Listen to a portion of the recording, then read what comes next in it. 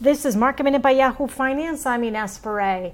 The markets today ended in the green with the Dow up 92 points, the S&P up 14 points, and NASDAQ up 53 points after a better than expected jobs report for the month of June, with unemployment ticking down to 11.1% and the U.S. economy adding 4.8 million jobs. Oil today ended in the green, and Tesla touched a new high, as well as Amazon. Tesla touched a high after reporting its quarterly deliveries coming in better than expected. For more Market Minute news, head to yahoofinance.com.